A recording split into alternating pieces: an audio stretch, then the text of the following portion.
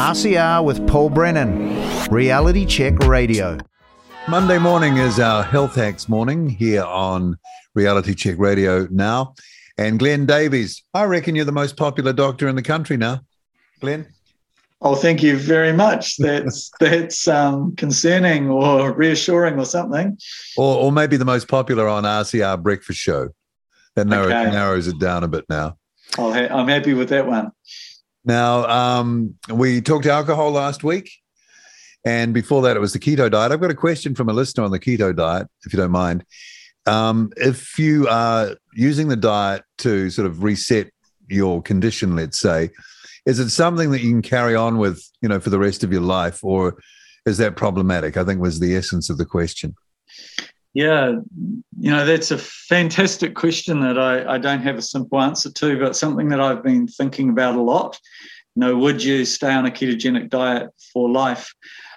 I think my intuitive response to that is that you'd use the strict ketogenic diet to fix your health problem, and then I think you would ease off to a low-fat Mediterranean-style diet if possible. Is my answer. And, I got really excited about ketogenic diets 5 years ago, and I've been using them to reverse all sorts of conditions which I previously thought were irreversible. But now, 5 years down the track, we're looking at the next issue, which is exactly the one that the viewer asked. What do you do when you have reversed the condition? I think most people can ease off, and I think most people can go to a low-carb diet, but nobody can go back to eating that standard American diet, which is full of both sugar and fat. Right. And there was just another question as well, or just a comment that I thought I'd share with you as well, from a woman who wrote in, and she'd been in hospital a few years ago following a heart attack, and described the food that she got. And now she's an enthusiast in this area, so she could sort of measure off what she was being served then with what she's consuming now. But one point she did make, which caught my attention, was that the joint pains and the sort of arthritic pains that she's had since she was a kid have all disappeared. Yeah, that's extraordinary, isn't it, that joint pains can be fixed by basically cutting out sugar and polyunsaturated vegetable oils, which are inflammatory. So, how many people have joint pains and how many people have muscle pains that they could fix quite simply by eating food? I know. It's so simple. So anyway, thanks for your feedback, folks. And if you have any questions for Glenn or any comments to make, I'll pass them on. So there you go. All right. So alcohol last week. Now we're into actual food, fundamental food. What I remember that George Harrison song, What is Life? I'm going to retitle it. What is food? What is food? And isn't that to some extent the most ridiculous question to ask? And I imagine my grandfather, he was Frederick John Stanley Adam, QSM. And I imagine if I was talking to him now, he's passed away, but if I was talking to him and he said, Glenn, what do you do? And I said, well, I teach people to eat food. I encourage them to get some exercise, and I make sure that they sleep properly. He would roll over, wouldn't he? He'd go, well, that is just ridiculous, because what else would you eat but food?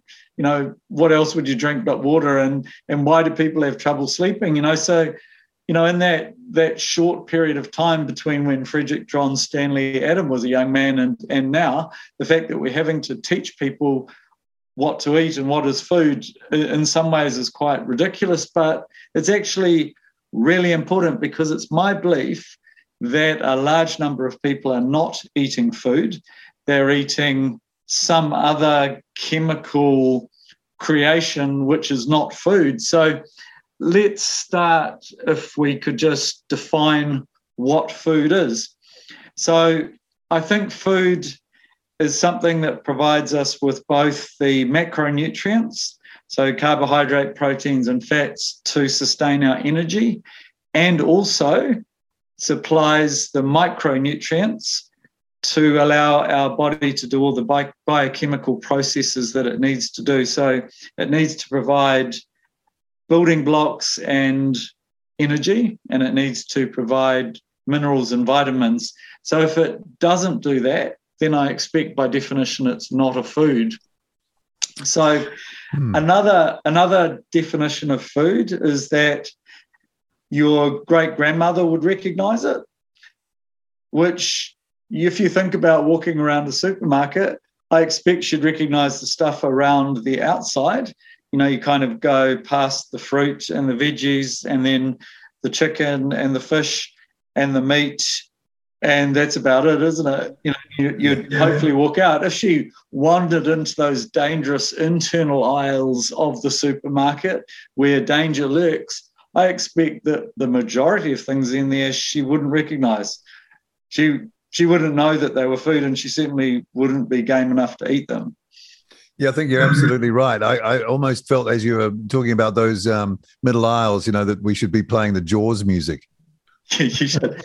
You're allowed to go in there to get toothpaste and toilet paper, but really nothing else. I was just imagining, and I'm thinking back to when I was a kid, but even further than that, the era that you were just talking about before with your relative there. And, you know, what would have been on the table at dinner time?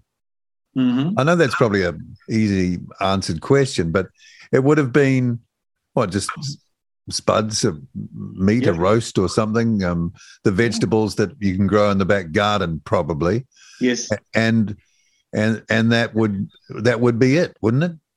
Absolutely. And it's simple, uncomplicated food. For breakfast, there was probably eggs of some description.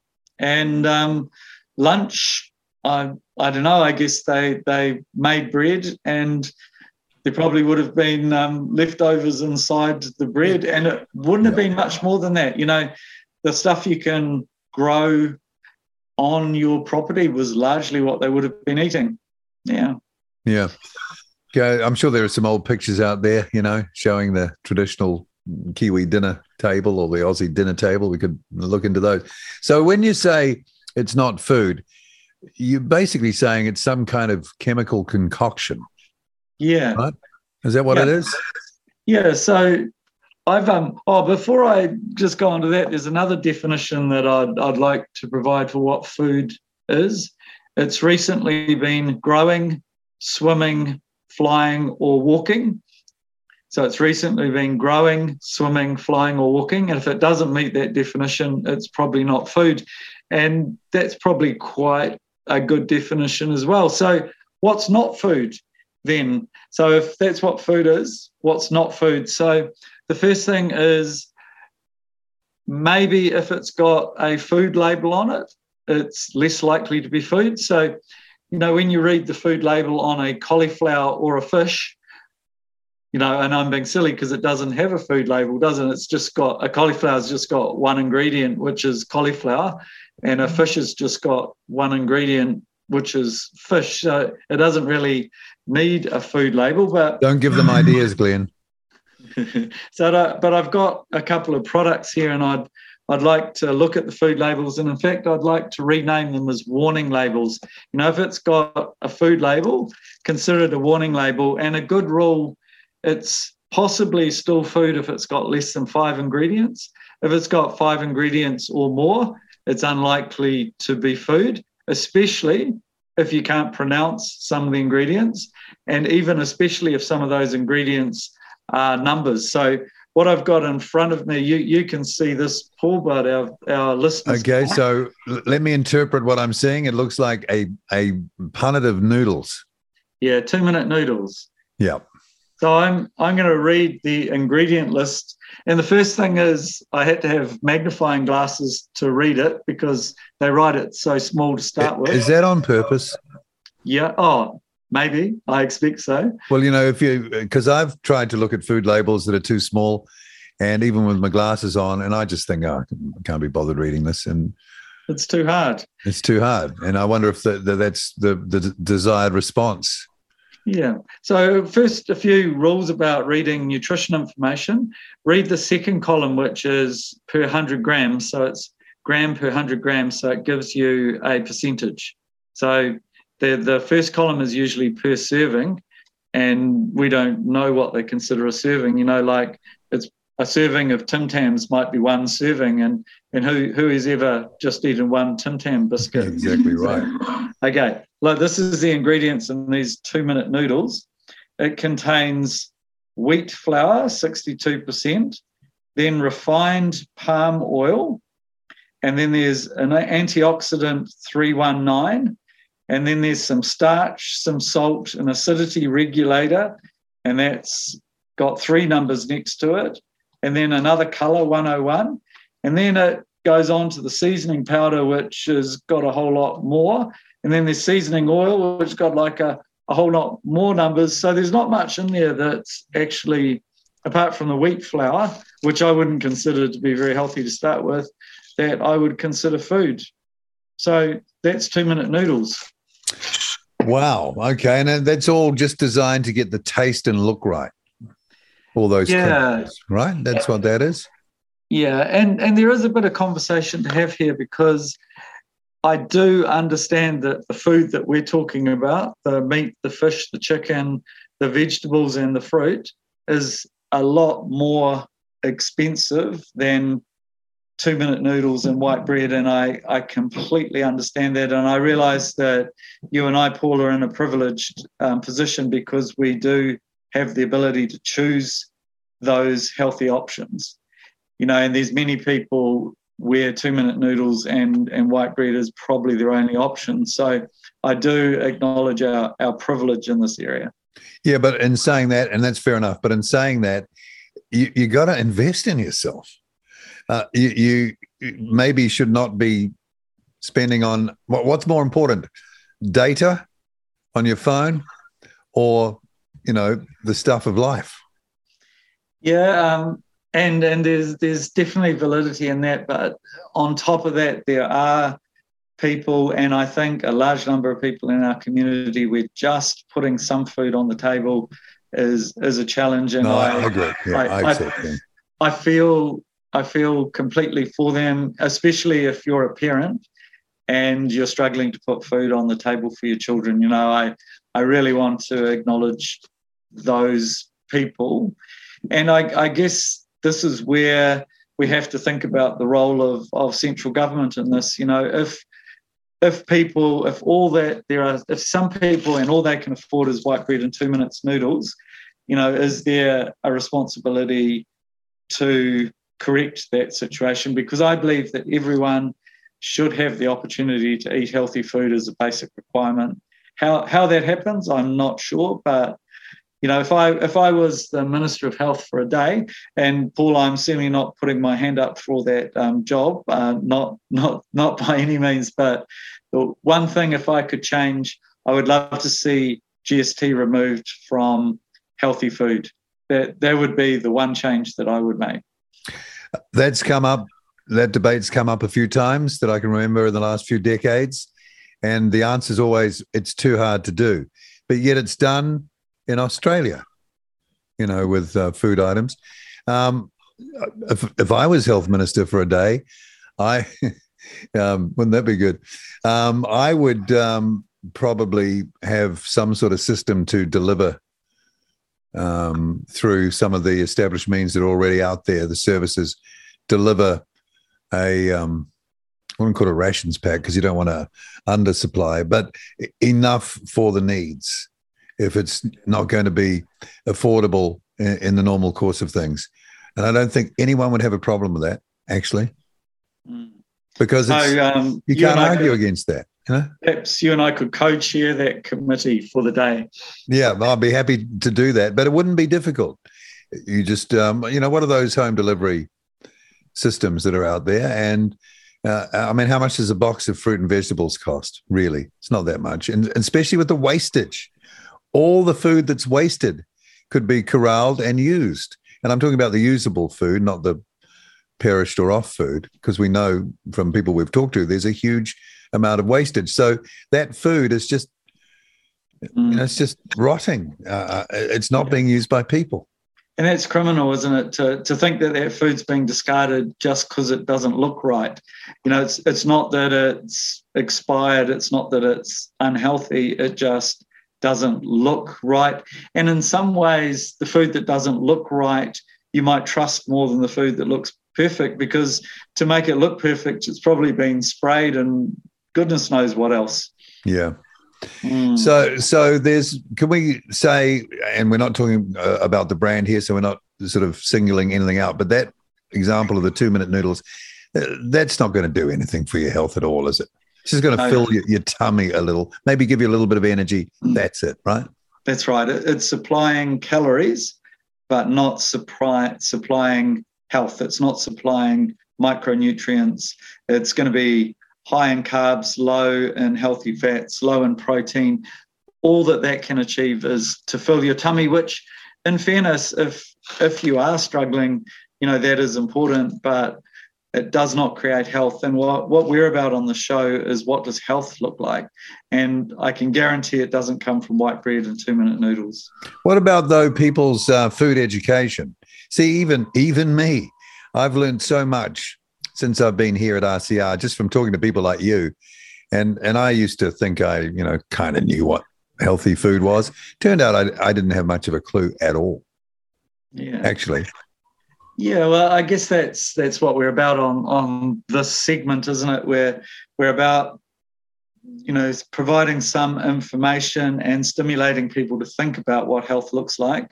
And I would say, without exception, it starts with eating well and eating food rather than these non-food items. So eating things which have recently been growing or swimming or flying or walking is a pretty good definition, and avoiding ultra-processed foods. So ultra-processed foods are things with a high human interference factor, so things which have been significantly changed from the way they were when they were growing or swimming or flying, and avoiding things like this next food item that I'm holding up here. So this is Diet Coke. So if you have a look at the ingredient list, and I can't even read it. I did put magnifying glasses on before to read it, but it's, apart from water, it's basically numbers. So there is no nutrition or value in there. That's not vitamins and minerals. This is, I don't know what its purpose is really, but I don't consider that food. That's a non-food. Yeah, and how come it's quite often cheaper than the actual water? Isn't it? How does that work? Yeah, there is no logic at all to that. I cannot explain that. Yeah. And then we have stuff in the water to fix teeth, yet people walk out the door with shopping trolley loads of that stuff. So it's all up the wazoo, really, the way I see it. Yeah. I suppose people get addicted to it. Yeah, there's certainly addictive substances in here. The artificial sweetener in here, I believe, is addictive. So, yeah, and people are drinking, a litre of this a day or more, which is not healthful. What does that do to the insides? Yeah, I've heard of people dropping a coin into Coke and it dissolving. I've never tried that. Have you ever tried that? No, I haven't. But I do remember when I was in news, someone died, and that was very sad, in Southland, in Invercargill, I think, from drinking too much Coke. I think I remember that. And it was 8 litres or yes, 6 litres a day or something. I remember that, Paul, and that is a lot. And that probably constitutes a true addiction, doesn't it? Oh, yeah. I used to work with a guy who was a consultant, used to come over from America back in the earlier radio days, and we always had to have his Coca-Cola ready to go. So he'd arrive and we have cans all stacked up, and through the course of the afternoon, he would drink through about 8 or 9 cans. But the thing is, he lived to his mid-80s. So yeah, I don't know how that works. Though that's not how it should be measured. I mean, you can live, but not be very healthy, right? So yeah, that's an interesting concept, the difference between health span and lifespan. So ideally we want our health span and our lifespan to match, we want to be in good health until our last few days, where hopefully we drop dead, helping our neighbour repair his roof at age 100.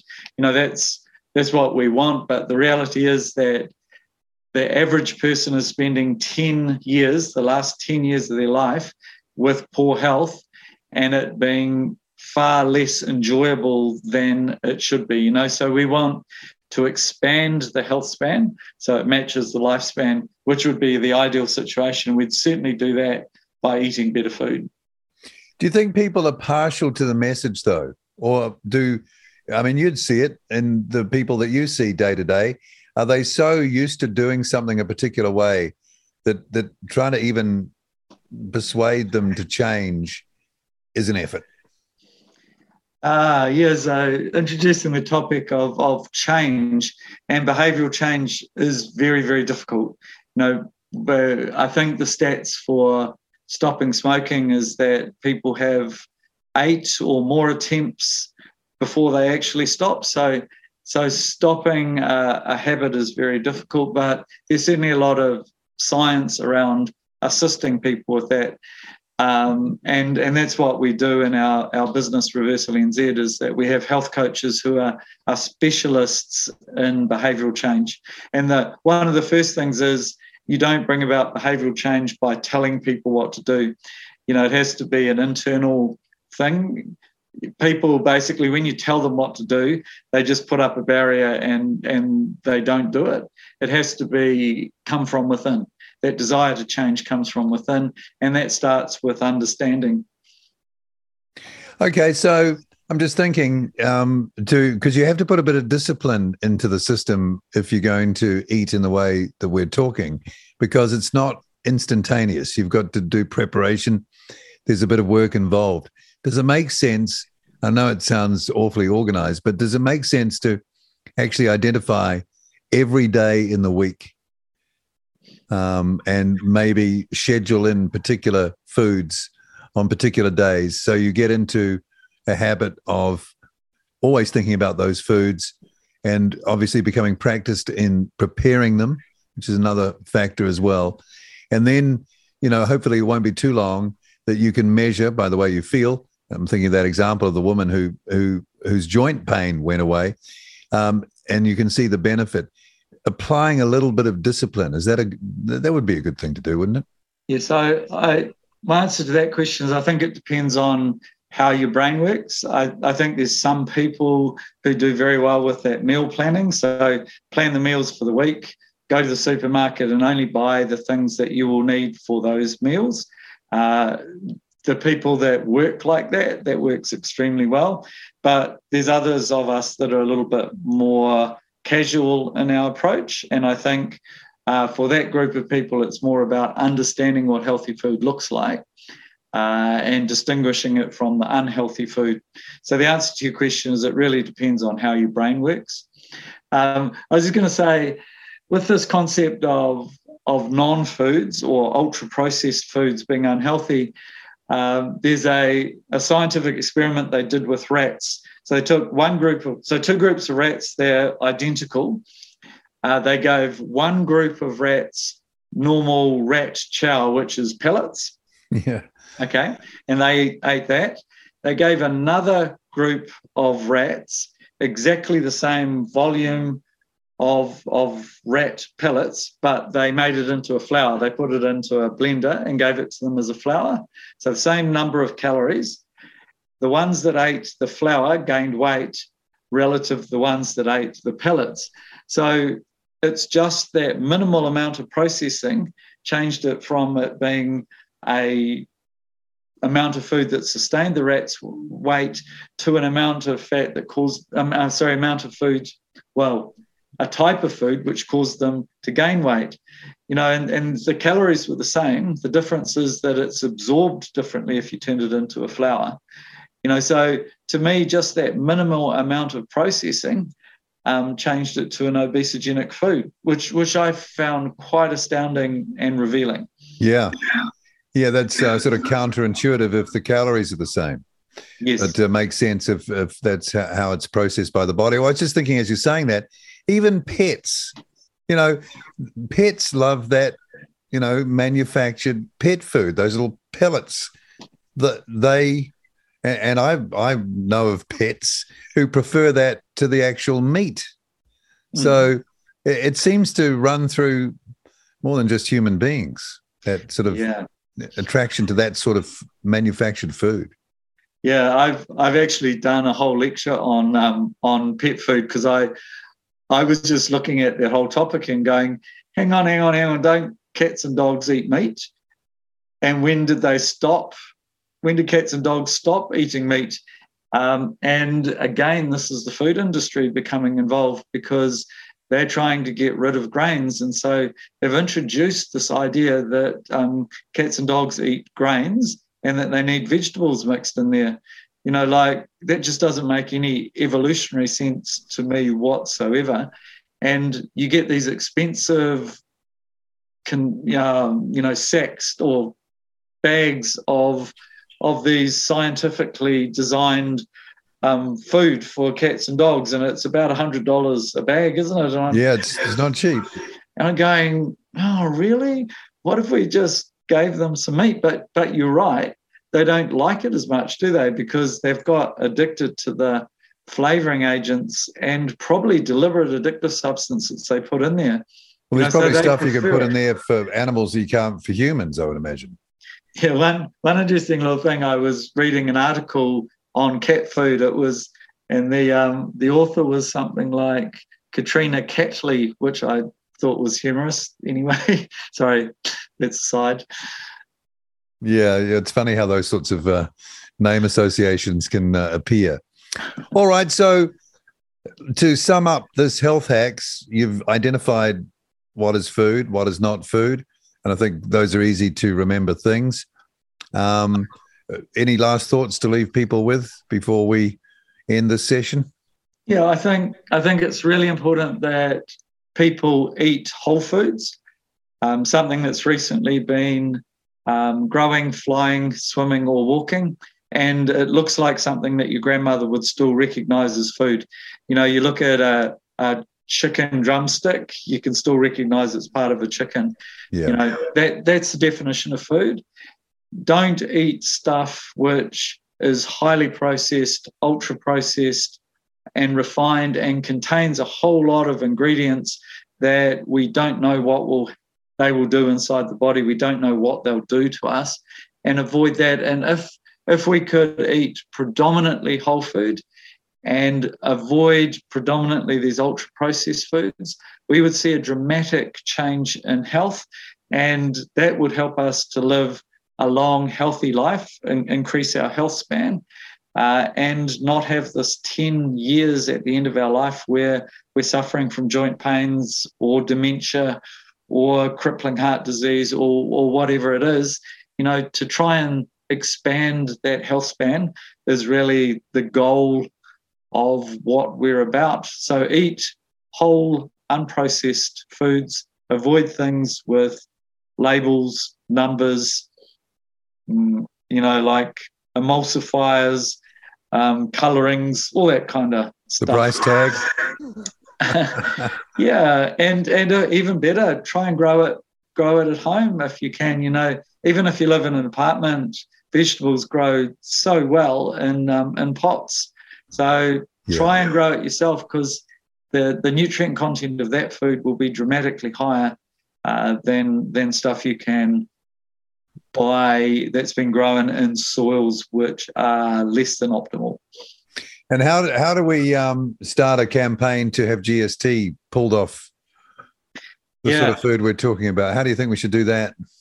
Well, we've got an election coming up, and the process of democracy is that our leaders listen to the desires of the people.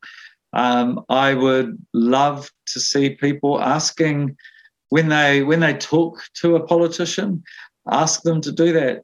Say, I have the right to eat food, and I shouldn't be forced to eat non-foods. What can your party do about it? And I think that'll at least be a place to start. I bet you no one's asked any of them that question yet. No, and if there's any ministers of health are listening, then that would be my request that's on the agenda.